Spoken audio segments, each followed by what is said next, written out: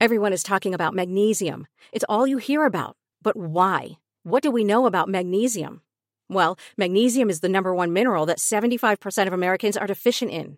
If you are a woman over 35, magnesium will help you rediscover balance, energy, and vitality. Magnesium supports more than 300 enzymatic reactions in your body, including those involved in hormonal balance. From functional medicine doctors to mental well-being and female hormone experts, we all know that magnesium is the one mineral to improve all aspects of well-being and health. But which one? Magnesium Breakthrough from Bioptimizers, the trusted choice recommended by leading experts with 7 best-absorbed forms of magnesium to ensure your body receives the support it needs for overall well-being. Go to bioptimizers.com/balance today and use code BALANCE10 for 10% off. Support your journey to wellness at bioptimizers.com/balance. Magnesium Breakthrough from Bioptimizers, your foundation to optimal health and vitality. Let's begin our nighttime relaxation. You've never felt more. Feel your eyelids getting. Now let yourself lay back and get a good night of... When cold and flu symptoms won't let you sleep, ask for Night Nurse. Its unbeatable strength helps put cold and flu to bed. Only available at the pharmacy counter. For cold and flu relief, visit dayandnightnurse.co.uk/verify for verification. Always read the label. This is Acast Recommends. Every week we pick one of our favourite shows, and this is one we think you're going to love. Hi, this is Nina, the host of The Nina Kauser Show. Make sure you listen to my podcast where I cover every Liverpool Premier League game. The wins, the draws, the losses. I'm not going to lie, we don't have an awful lot of those. Good things are happening with Liverpool Football Club, and you can listen to this podcast. Just search for the Anfield Index podcast on Acast, on Apple Podcasts, or any other provider you listen through. So join me as I cover all of Liverpool's Premier League games on Anfield Index. Thank you so much for listening. Acast is home to the biggest podcasts from the UK and around the world. Subscribe to this show and hundreds more now via Acast or wherever you get your podcasts. Hello, I'm Tom Kerridge from the BBC Good Food Podcast, where each week we chat about seasonal ingredients, smart cooking techniques, and easy recipes to make at home that are totally lush. The BBC Good Food Podcast is sponsored by Victorinox. Known for the iconic Swiss Army knife, Victorinox began as a cutler's workshop in the heart of Switzerland. Crafted from European walnut wood and completely Swiss-made, the Swiss Modern Knife Collection has all the key tools to prepare your seasonal meals and is perfect for both professional and amateur chefs. Claim a 20% discount on orders £100 or above on victorinox.com using the code TKPOD20. Terms and conditions from the website apply. Subscribe now to enjoy the BBC Good Food Podcast with me, Tom Kerridge, every week on your favourite podcast app. Busy being black means that those of us at the embattled intersections are often busy doing the life-giving work of loving ourselves a little bit harder. Throughout my conversation with the persistent optimist Ricky Beadle Blair, I'm reminded of just how essential our point of view is. Are we able to look at our lives, at ourselves, and see the beauty that abounds? Are we able to understand that our role on earth is to help move everybody forward? And if so, how much better and brighter can the day and the future be for all of us? We speak on the AIDS epidemic, the loss of his life partner to suicide, and how he maintains that contagious and effervescent optimism in the face of Trump, negativity, and what can feel like a growing global hopelessness. I'm Josh Rivers, and I'm busy being black with Ricky Beadle Blair. So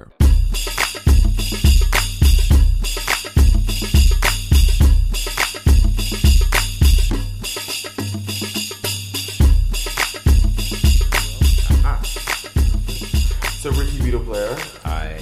Thank you so much for sitting down with me, and also for all of your support as well. It means a great deal. Oh, thank you for sitting me down.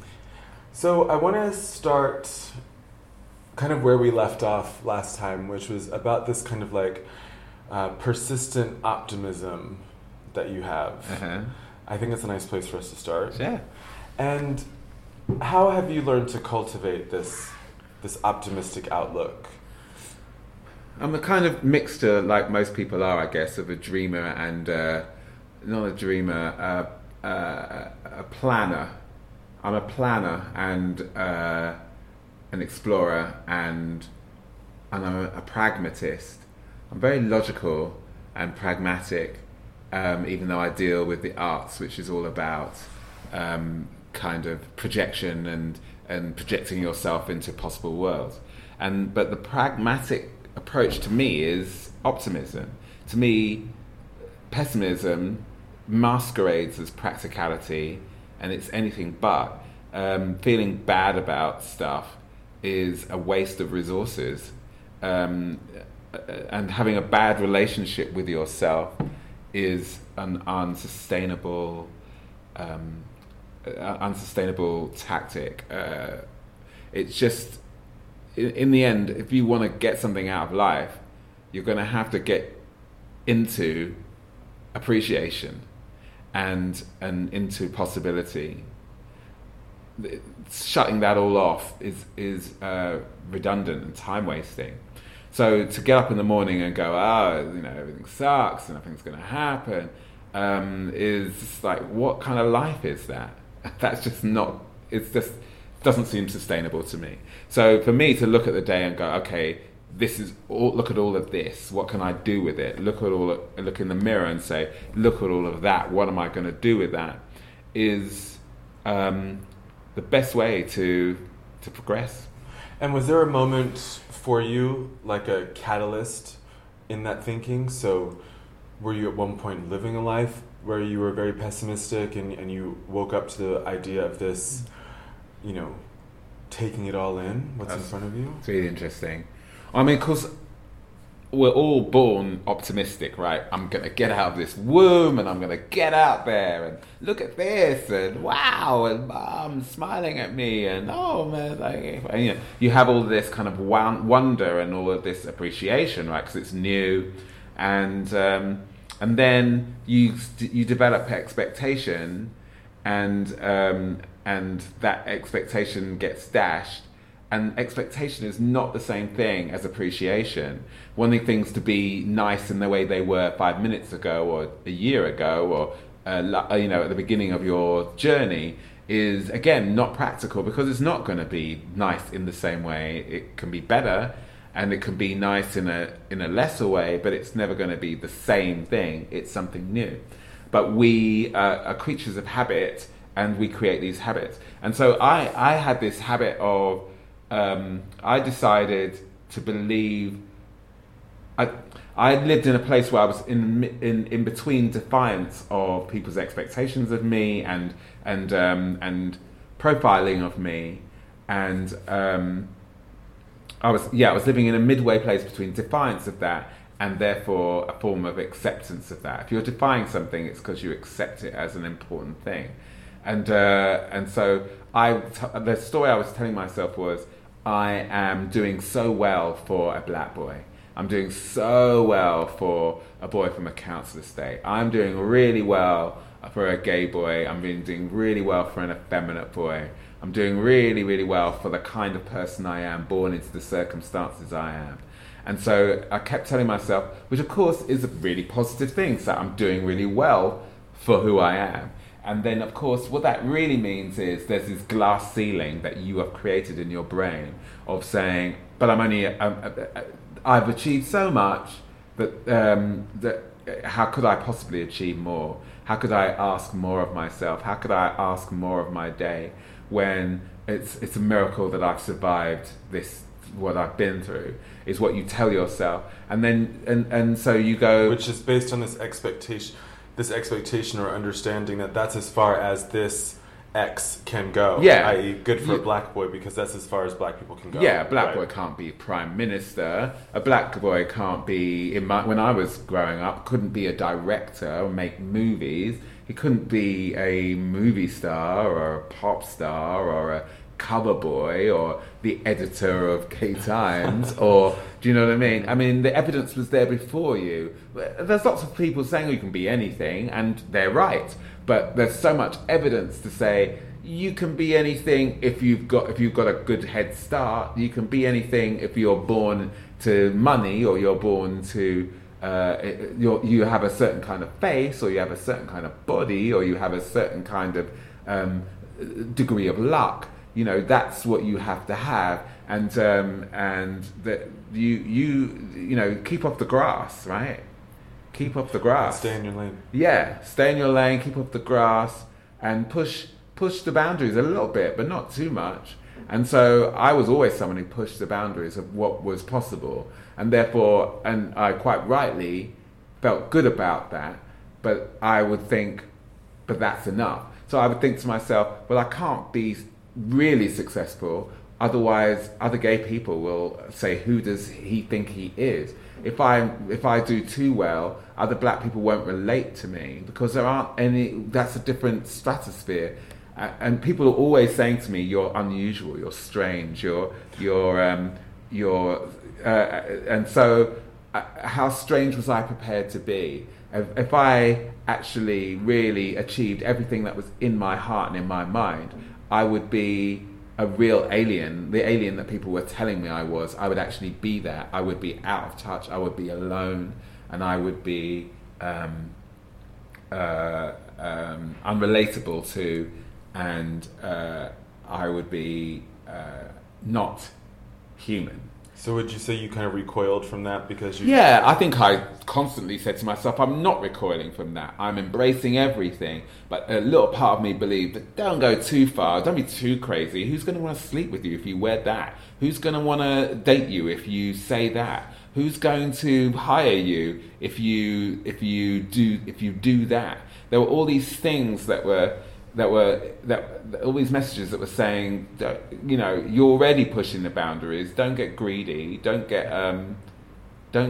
above yourself. Don't push yourself so far out that you'll be completely alone and independent of the world.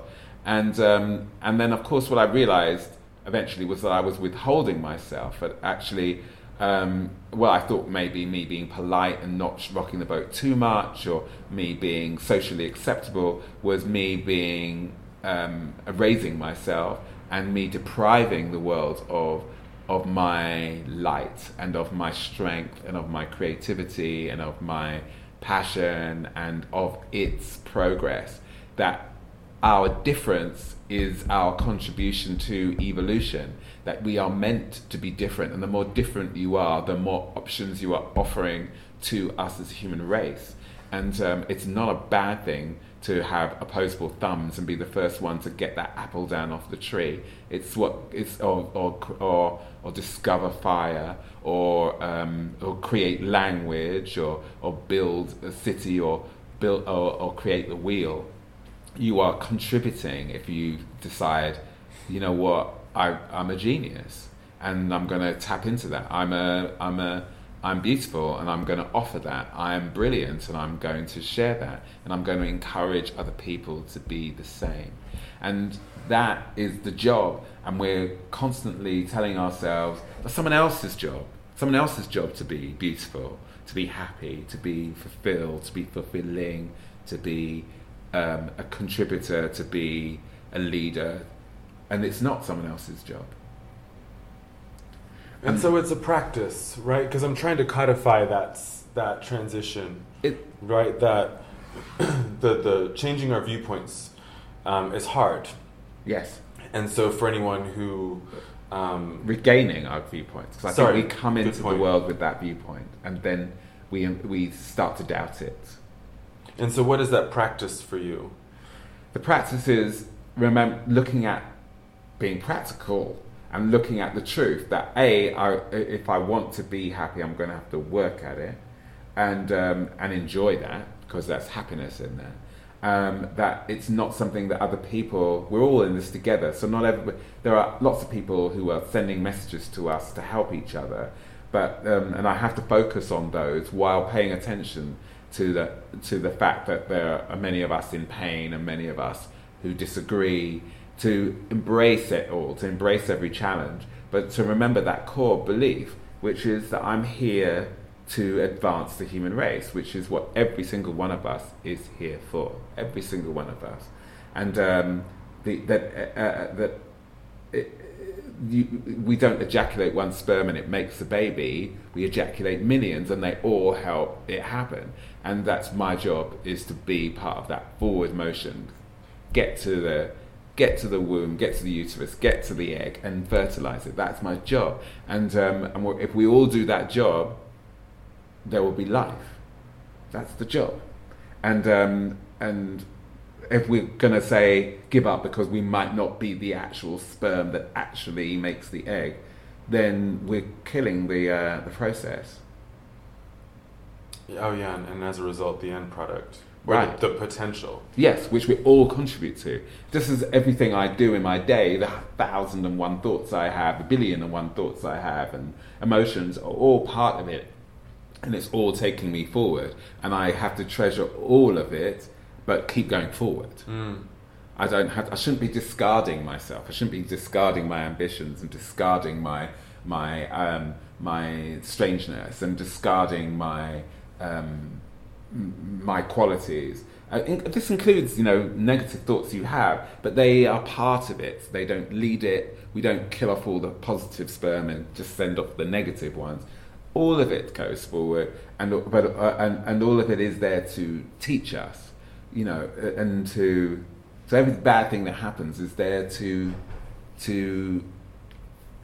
expand me. It's not there to crush me. It's there to expand me. Yeah, because I've learned that anger can be generative. Yeah, I'm not a big fan of anger, but of course it's useful, and it depends on what kind of anger it is and what you do with it. Anger can be a great motivator. It's just not a great ruler. That's right. Oops. You don't want anger to be flying the plane.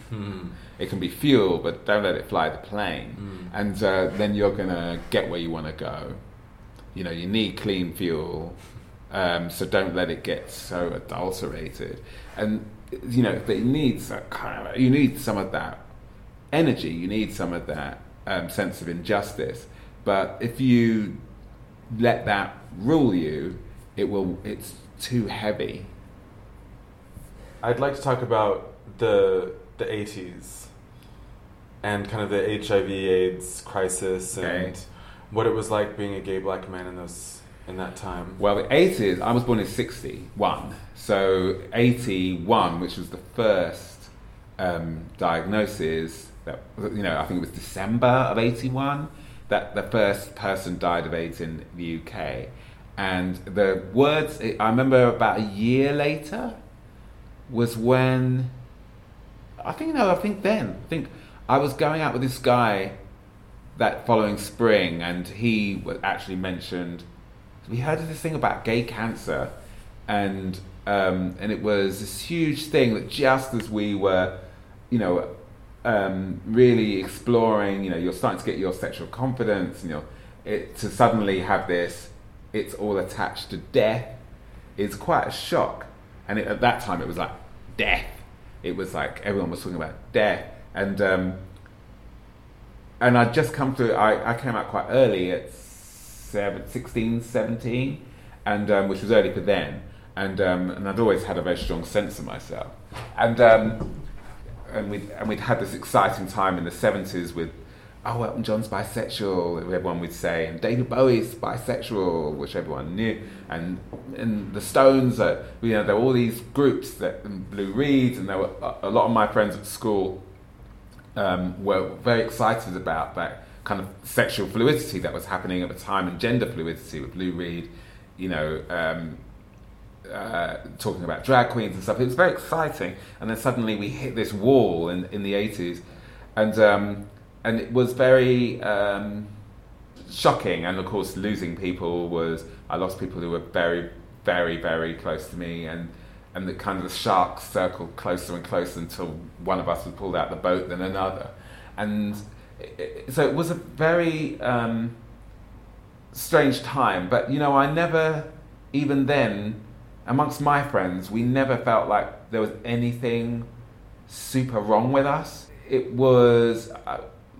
I think I was lucky that in my kind of group of people, we knew it was a disease like other diseases, and that whooping cough didn't mean that God didn't like babies, or do you know what I mean? We never attached our self-worth to it, but it was incredibly difficult with our image, which was just growing with the public. Having said that, it meant that lots of people, perversely, of course, there's always a kind of weird upside to everything, and it really galvanized us as a movement from being just focused on having a good time, disco, all of which was great, and focused us on celebration of who we were as opposed to just having a good time. And it focused us. So adding a bit more substance. Yeah, we were forced to. We were forced to become activists, which had started to die off. We had that great legacy from the early 80s, late 60s and early 70s, and then it kind of planed off a little bit, and all the energy was going into kind of music movements like punk and stuff, which was great. Again, I was around for that. But then we were really focused on exploring hedonism, and then we were forced to look at politics, and we were forced to. So all of it was good for us in a way. Those of us that lived, and it really taught us that that this is a long journey, and we're going to have to knuckle down, and it meant that people were outed who weren't going to come out any other way. Pop stars and tennis players and fashion designers, and it was impossible for the public to not realise that we were among the best of all kinds of things. That the greatest pop stars, the greatest writers, the greatest sports people contained us, and that was a big thing. Just as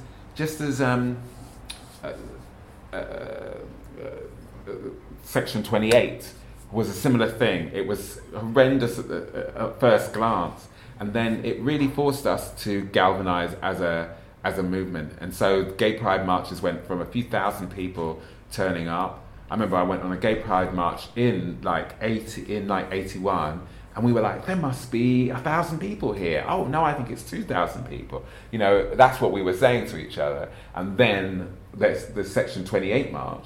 It was like 100,000 people. Wow. And then Pride that year was like so many people coming to celebrate because we'd been told there was so little to celebrate.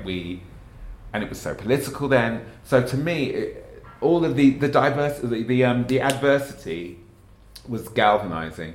And so I guess anger comes into that, but also love, that we decided we were going to have to love ourselves a little bit harder. And so suddenly you have Stonewall, which has been incredible. You have Peter Tatchell. You had at the time you had ACT UP, and a lot of people involved in these movements weren't very nice to me. They weren't very nice. It was all very white. It was all very stay in your lane. It was all very, who do you think you are? We're the cool people. You're not. We're right. You're wrong.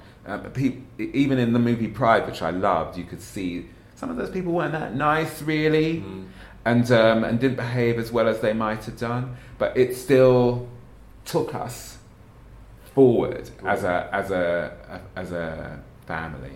Yeah, because we can notice the absence of blackness and still be appreciative that we were all ostensibly pulled forward.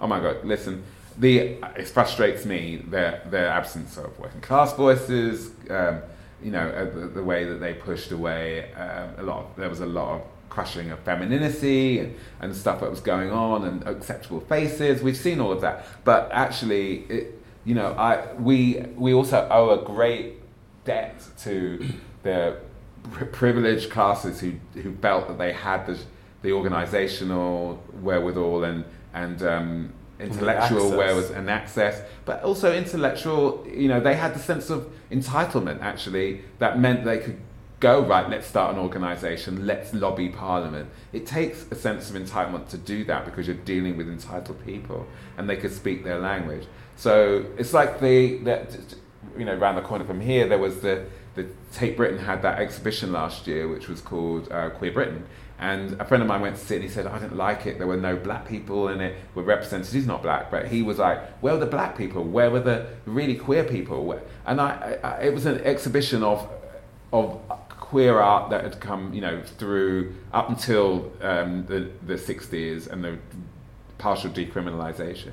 So it was art from basically the Bloomsbury group. So you're looking at lots and lots of privileged people.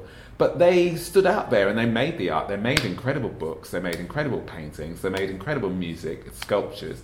And they used their privilege to take us all forward. And if they hadn't done that, then there'd be nothing, because coal miners didn't have that opportunity. The West Indian bus drivers didn't have that opportunity. And these people used their privilege to take us forward. So we have to be grateful to everybody who did something whilst opening it up further.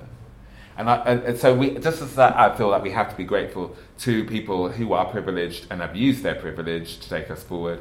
We have to be grateful for all the adversity. We have to be grateful for, bizarrely, I find it hard, even as I say it, but I know it in my core, that I have to be grateful for HIV and AIDS, and I have to be grateful for all the repression that we had, because it's made us stronger and it's made us richer, and it's left me with a lot of legacies that I have to honour, because we're all going to die anyway. Mm. I have often felt a sense of loss. To go back to your point about, what the HIV/AIDS epidemic revealed was that the best of everyone was gay, right? So dancers, what would have happened if they hadn't gone, right? Yeah. So I often feel that, and I feel like many times I feel I'm personally trying to bridge that gap and make these connections to people who are still here. Well, we wouldn't have known about them sometimes, in some cases, but also they are with us. Everybody's going to die, and we all leave our legacies in our time. And though I don't enjoy losing people before their time, that we have to channel that sense of yearning into a sense of creation. So yes, I yearn to have people like my friend Sean, who taught me so much and died of AIDS, and Freddie Mercury, who at the time I wasn't a particularly huge fan of, but clearly was an extraordinarily creative soul. It's rather than just spend my time missing them, I have to spend my time connecting with them, because they didn't leave nothing. I can spend as much time as I want regretting, but does that take me forward? I understand that whole Christian doctrine of he died so that we can live, and so we have to see that we are going to die so that others can live, and that others have died so we can live. So let's honour that until we die, living.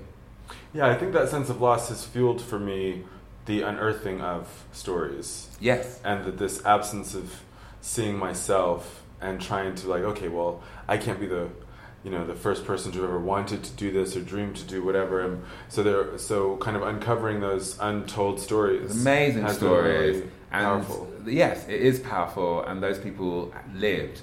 They lived. And we have to understand that these people live and are living and are within us. I mean, I think I told you before, I lost my boyfriend a couple of years ago through suicide, and it's incredibly painful, and it's incredible, and there's not a day that goes by where I don't think I miss him,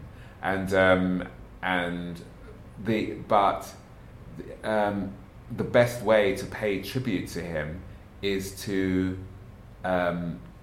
celebrate him, and is to see that he is not gone. He is transformed, and in his case, it was suicide. So he chose to transform, and it's not something. I work hard at trying to get other people to not feel the same way, but at the same time, it's a waste if I just say if I just consider his life to be a waste, then it will be one, and it isn't one. He is not wasted. He is not gone. He lives within me, and his beauty is undiminished by his fragility. That's really beautiful.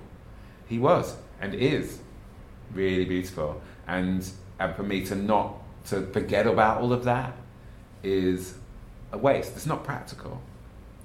What's practical is to make the most of what he has taught me and what he has left me and what he is teaching me, and he is consistently teaching me. He's teaching me not to take things for granted. He's teaching me what the roads that people can go down, and how to help them, and how to love them, and how to connect with them. And knowing him, that is what he would want.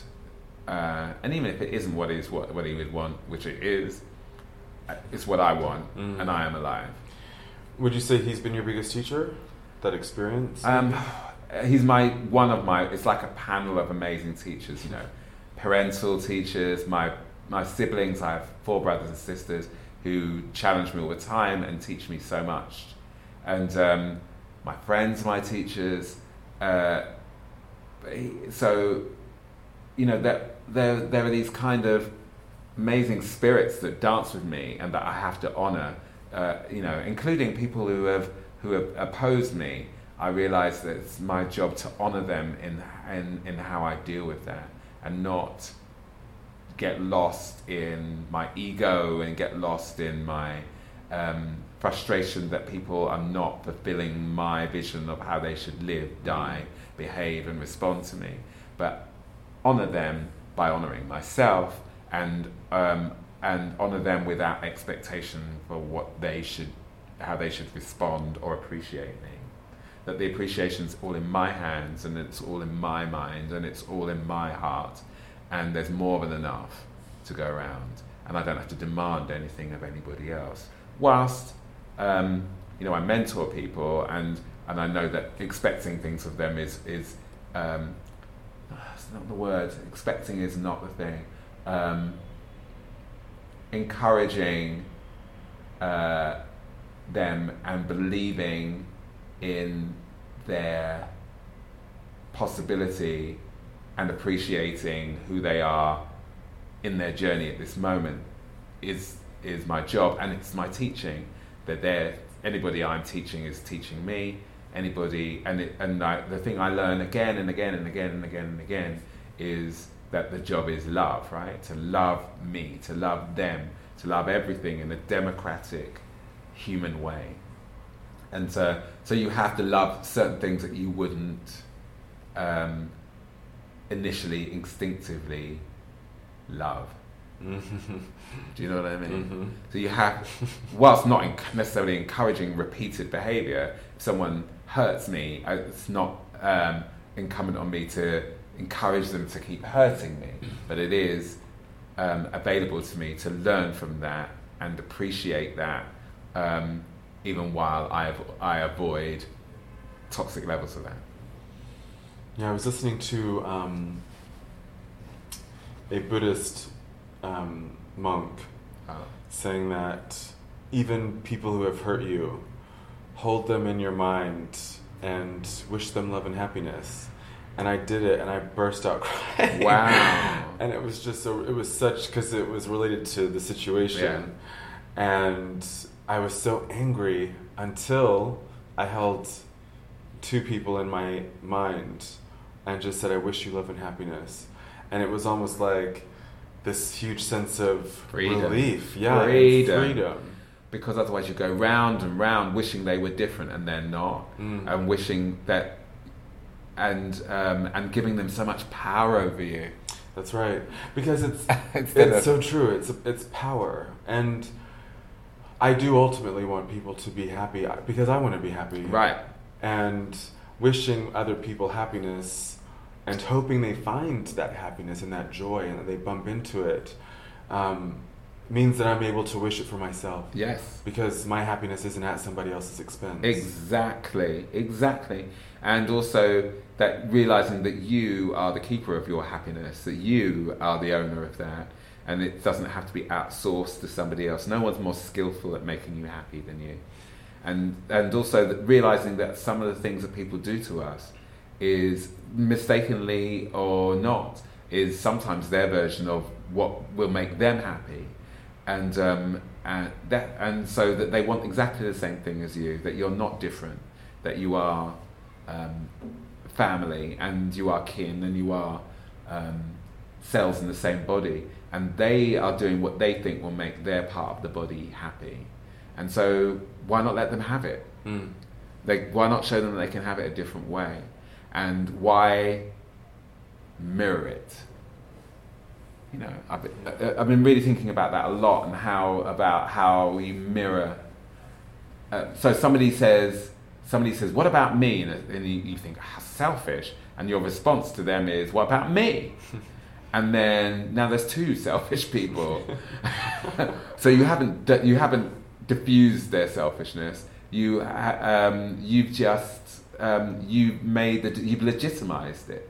Because once you're saying, "What about me?" they're saying, "See, he's just thinking about himself. That's all about him, really. That's what it boils down to." And you're thinking the same thing, and it just keeps escalating because you're making them right by your own. They're being selfish because they're living in a selfish world in their mind, and then you make that true, and then they double down. And we're seeing that right now. It's impossible for me at the moment. I'm not spiritually aligned enough to let go of the whole kind of Trump thing, where I just keep criticizing him. And then I realize anyone can see that he is responding to criticism, and that's how he does it. He's completely fragile and completely panicking about masculinity and power and status and his whiteness, and all of it is crisis for him. None of it's happy. He's not happy at all. And all he wants is to be happy and to be loved, and this is the way he goes about it. And I constantly just go, he doesn't deserve it. He doesn't deserve it. Right. And I make him right. He reads the press reports. He sees my placard at the march, and he goes, "See, they hate me." And so then he goes into doubles down, and we keep reflecting each other. And for me, it's really, I'm finding it at the moment impossible to step out of that paradigm because I'm so constantly triggered by what he's doing. But it's nothing to do with him. It's all to do with me and my expectations of what a president should be, and what a person should be, and what a man should be, and what I should be. Do you know what I mean? And I enter into it with him, and I keep strengthening him. I strengthen his power over me. I strengthen his power over my mind, over my mood. And he can't handle that kind of power. Right. And it goes back to that old adage that, like, you know, what you dislike most in someone else is something you dislike in yourself. 100%. Right. It's the famous thing of Caliban in The Tempest smashing the mirror upon seeing its reflection. You know, seeing himself in the reflection. You know, the thing we want to destroy most is what is the ugly version of us, or the failed version of us, or other parts of us. Because if we're honest, almost everything that holds us back, certainly for me, a spoilt Westerner, you know, with central heating in my home, and the capacity to run up debts and so on and so forth, I'll look at all of these obstacles and I'll blame everybody else when I know it's me and the way I manage myself, my moods, my career, my presentation, my things, my thoughts about myself. That no one can make me, as the saying goes, feel inferior without my permission. Yeah. And yet I constantly say, it's them, it's you, you're making me feel this way. Whereas actually we've all seen it, that we've all seen perfect instances where, you know, somebody will say, "How dare you attack me physically?" Which, of course, I don't condone. I don't want people to attack each other physically. But I've been in situations where, you know, you go, "Don't attack me physically," and then then you get dressed up and go off to an S&M night and say, "Attack me physically." So it's all about your mindset, clearly, right? Now, of course, I'm not, hopefully, that I'm not leaping forward to just punch people in the mouth. That's what they want, really. But the issue there is control, right? The issue is your agency, and so that's what you should focus on. Focus on your agency and moving yourself into places where you're taking responsibility for how you respond and how you feel. Because a lot of it is just about a sense of powerlessness. It's upsetting to me if someone disrespects me if I haven't got control over it. Getting our power back can be hard. Well, it is hard, but it's actually where we started, and the thing that we're guarding against is not giving it up, rather than regaining it, because we have it. Okay, so this is perfect. And I've got 3 of your tweets that I'd really like you to read. Okay. It starts with this one here. Every rose. Every rose is beautiful, regardless of whether it is picked. Your worth is not bestowed by another's perception, and never will be. Well, I constantly, I'm assailed by that truth. And yeah, like everybody else, I want compliments. But then, you know what? I want compliments. I want to be hired. I want to be followed on Facebook, or I want to be, somebody to give me a compliment when I wear a cute T-shirt or whatever, right? But the truth is that I am cute whether you see it or not. That I am worthwhile whether you like me or not. That doesn't change me. All it changes is my perception of you and how you're serving me. And so, right? Yep. So to be the only one in the room and not be lonely is so important. And to be the only one there and still feel appreciated is so important. Because I really believe that if you don't have a great relationship with yourself, it is impossible to have a great relationship with anyone else.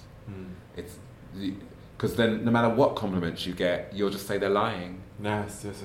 They say I'm slim, but I'm still going to starve myself. Yeah. They say I'm beautiful, but I'm not as beautiful as they are, so they're just patronising me. Or what do they want? Yeah, or they've got bad taste, or they may change their mind, or this is a trap. There's all these different thoughts we go through when all they're doing is stating a fact. You are beautiful. I mean, you are beautiful. You're an incredible constellation of miracles, right? I mean, you're just like, you're the Big Bang in action. You're everything. And it's such an incredible thing. And then to go, for us to go, but I can't afford jet skis. It's like, right? And that's what we do. We just have drip down versions of that. Obviously, there are people who are genuinely poor and genuinely in pain, and those are real things. But even so, for them to just only be that and not all the beautiful things that go with that is self-robbery. Right. We got to stop robbing ourselves. Right. Depriving ourselves of ourselves. Yeah, actually read the last one. Work early, work late, work hard, have fun.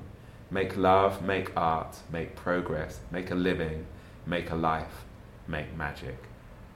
Huh? Well, I believe that. I believe that it's that that human beings are happiest when we're endeavouring. So work doesn't mean slave hard. It doesn't mean suffer hard. It doesn't mean, because I know a lot of people they jump to wage slavery. It means but it's all work. If your lungs stop working, you die. You are always working. So it's about working with intention and finding joy and fulfillment in what you're doing each moment, and being focused about it. Harold Thurman, I think, says something like, don't figure out what the world needs, figure out what you need, and then go do that. Yeah, because what the world needs is more people who are doing what they want. That's exactly what he said. Who have come alive. Do what makes you come alive. Yes. Because what the world needs is people who have come alive. That's what he said, yeah. 100%. And so that is work. I mean, something... I love my work. We have these interesting conversations. People will say, well, not everybody can do what they love. Well, okay, but you can. Right. Just let's start with you. Let's start with me. I can do what I love, and I'm going to, and I have done. And of course, that requires doing things that are uncomfortable or inconvenient, or. But if you love it, it can be. Getting dressed up for somebody can really be like a lot of work. But if you're excited about meeting them and you want to go on this date with them, you do it joyfully, and you whatever it is, if you're ironing clothes or dry cleaning them or buying them or just picking them, you put that effort in, and it's all about your attitude. And then a year later you're like, oh, I can't be bothered to dress for them. But actually that effort is all about joy. If you find the joy in dressing for yourself every day, you will do it. You have to, but it's all work. It's all work, and for anybody to tell you anything else is lying to you. It's all work. Just as your sperm had to work to get to the egg had to work at making you. You have to work at making yourself happy. You have to work at relaxing. You have to work at knowing yourself, learning to like yourself, then learning to love yourself, and then learning how to share that with people. And it gives you something to do. The last thing you want is nothing to do. Sometimes just lying there and enjoying the sun or the breeze or the moment is work too. For someone like me, that is work. I have to work at just doing nothing, but I have to do that work. Thank you. Is there anything else you wanted to talk about? I wanted to ask you about stuff. Oh, fine. I wanted to ask how you are working at... actually, I think I mentioned this to you before and I bumped into you. Do you think that the whole circumstance happened because you subconsciously had decided that you were going to do something even bigger with this? I don't know. I had this kind of feeling that I hadn't been living in my truth. Like that I had kind of like accelerated so quickly. I'd figured out what I wanted to do with my life in early 2016, late 2015, and then kind of pivoted my entire life to focus on that. Mm-hmm. So I wanted to work for the queer community. And everything just kind of accelerated so quickly. And the whole time I had this kind of like imposter syndrome. And so as things just kept moving, I felt like I was having these doubts inside. And I was like, is this the direction that I want to be going in? Is this the job that I want? I asked myself a question in the summer, which was, should someone of my energies and passions be working in an all-white organization trying to affect change, or should I actually just go serve queer people of color? And everyone said, no, you do this. And I knew I didn't want to do it. And then... So it sounds like your answer is yes. Maybe it is, yeah. Maybe, yeah, because perhaps the universe responded to my subconscious saying, this isn't where I want to be. But what the situation... No, but it's things like that... Go on, what were you going to say? Well, what the situation has done is like, it's cracked open for me the potential of an entirely different conversation, and one that's more focused on how we self-actualize, how we become the people we want to be. Because from 2010 to 2017 and to the present day, so much has happened. Right. And I'm really interested in, like, not just for myself, but in other people, how do you get from point A to point B? How do you get from anger and rage and disappointment and resentment, and then how do you convert that into the type of generative energy that helps other people? Right, it's about compassion, right? Isn't it? It's about compassion for oneself. Yes. And that's a huge lesson I've had to learn over the years. Is kindness to myself. Right, and it was very interesting. It's very interesting that when you said, you responded, and I know you tried to get on the front foot with what was going on, and you said, okay, I'm owning these tweets, and then you're saying, but this opens up the bigger conversation of who we are and what we're doing and how we're treating each other. And people, understandably, I think, came back with, no, that's how you behave. That's not how I behave. But actually, it is how we behave. It's how we as human beings behave. We all have moments where we say and do things we think, why did I say and do that? We all have complexity, and we all have, and you were very honest when you said that it was self-loathing that did it. And everyone's kind of like, I haven't got any self-loathing. When actually, as we all know, there's an epidemic of self-loathing that's going on. And in the very fact that we take pleasure in pointing out other people who are making mistakes is an indication of our own self-loathing, and how, back to Caliban, right? And back to the rage upon seeing our own reflection in the mirror, and being gleeful that other people are caught. Yeah, and I think I've maintained, because I believe that people ought to be outraged when people say ridiculous and heinous shit. Like, I think there's every right to that outrage, and that people should express that. We are working towards a heightened cultural sensitivity. We want this. I think, and so that wasn't what was most upsetting about the situation. It was that, in one fell swoop, things that I thought that I had resolved or came back to. Yeah, and so not only was I kind of like defending the progress I had made, I was also like defending a really young, sensitive, angry young man who was now being kind of like pointed at and humiliated. And so, there were so many moments where I was just kind of like, trying to hold on to something that would kind of lessen the terror of it. And then so once I realized that I wasn't upset about people being outraged, but rather that I was upset like on a really deep, like, one, I'd lost the trust of the community I'm here to serve, but I had to deal with this flood of what I thought were old, but felt very, very new emotions and resentments and disappointments. Do you think that you could get, I know you were saying you wish well to now, of happiness to people who you felt were opposing you. Do you think like you can say thank you to them one day? Is that what you're working towards? Yeah, I'm working towards saying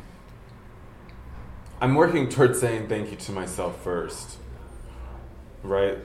That, this young man that I was then, and he's helped bring me to this place. It was only because at some point I woke up and I was like, I'm not participating in the world. I'm numbing myself to the world, and I'm not pursuing my potential. Wow. And so it was that anger that I had from the sexual assault and the abandonment issues and everything that I was holding on to and didn't know how to dispel. Well, once I realized that it was eating me alive, then I was able to use it. I was able to transform that energy into something good. It's all the stuff that's in Moonlight, isn't it? The three different boys, in one inside the other, with the three different names. You know how they all have, I think one's called Little and one's called whatever the boy's name is, and the one's called Black. Yeah. Right. And there is this kind of like evolution, this ascension into my blackness. I was writing something yesterday, and I was talking about how the denial of my blackness meant, and because of the privilege that I have from being light-skinned and relatively European-looking, how that's allowed me to kind of go through the world ignoring an aspect of my life and myself and my identity, and the deleterious effect that has. And actually that coming back into my blackness and being able to claim that blackness has been like a hugely liberating and powerful development. Wow. Oh, thank you. Thank you. Oh, thank you so much. Lovely conversation. Yeah, I'm really made me pleased. Thank you. think. Ricky Beetle Blair is a creative polymath whose body of work spans decades and whose influence and impact is nearly immeasurable. You can find out more about his past, present, and future work at teamangelica.com. Busy Being Black is the podcast exploring how we live in the fullness of our queer Black lives. Thank you to our partners UK Black Pride and Blackout UK, and to you, the listeners. I would love to hear from you. If you have feedback about Busy Being Black or know of someone I should be in conversation with, please get in touch on busybeingBlackPod@gmail.com. And remember, your support doesn't cost any money. Please rate, review, and share this podcast, and follow @_BusyBeingBlack on Twitter and Instagram, where you can join the conversation using the hashtag BusyBeingBlack. Finally, thank you to Anthony Giles, a queer Black Grammy-nominated producer based in New York City, for these bomb-ass Busy Being Black beats. Ashe.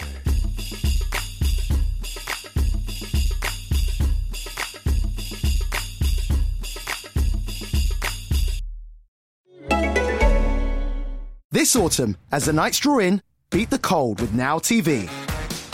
Curl up with the latest blockbusters, including Bohemian Rhapsody and Hotel Mumbai. Plus, with over 40 new movies added each month, from Aquaman to How to Train Your Dragon 3, Now TV's got you covered, wherever you feel like watching. Get cozy with the latest and best movies for just $11.99 a month. Search Now TV today. 18 plus month passes auto renews unless cancelled. Terms apply.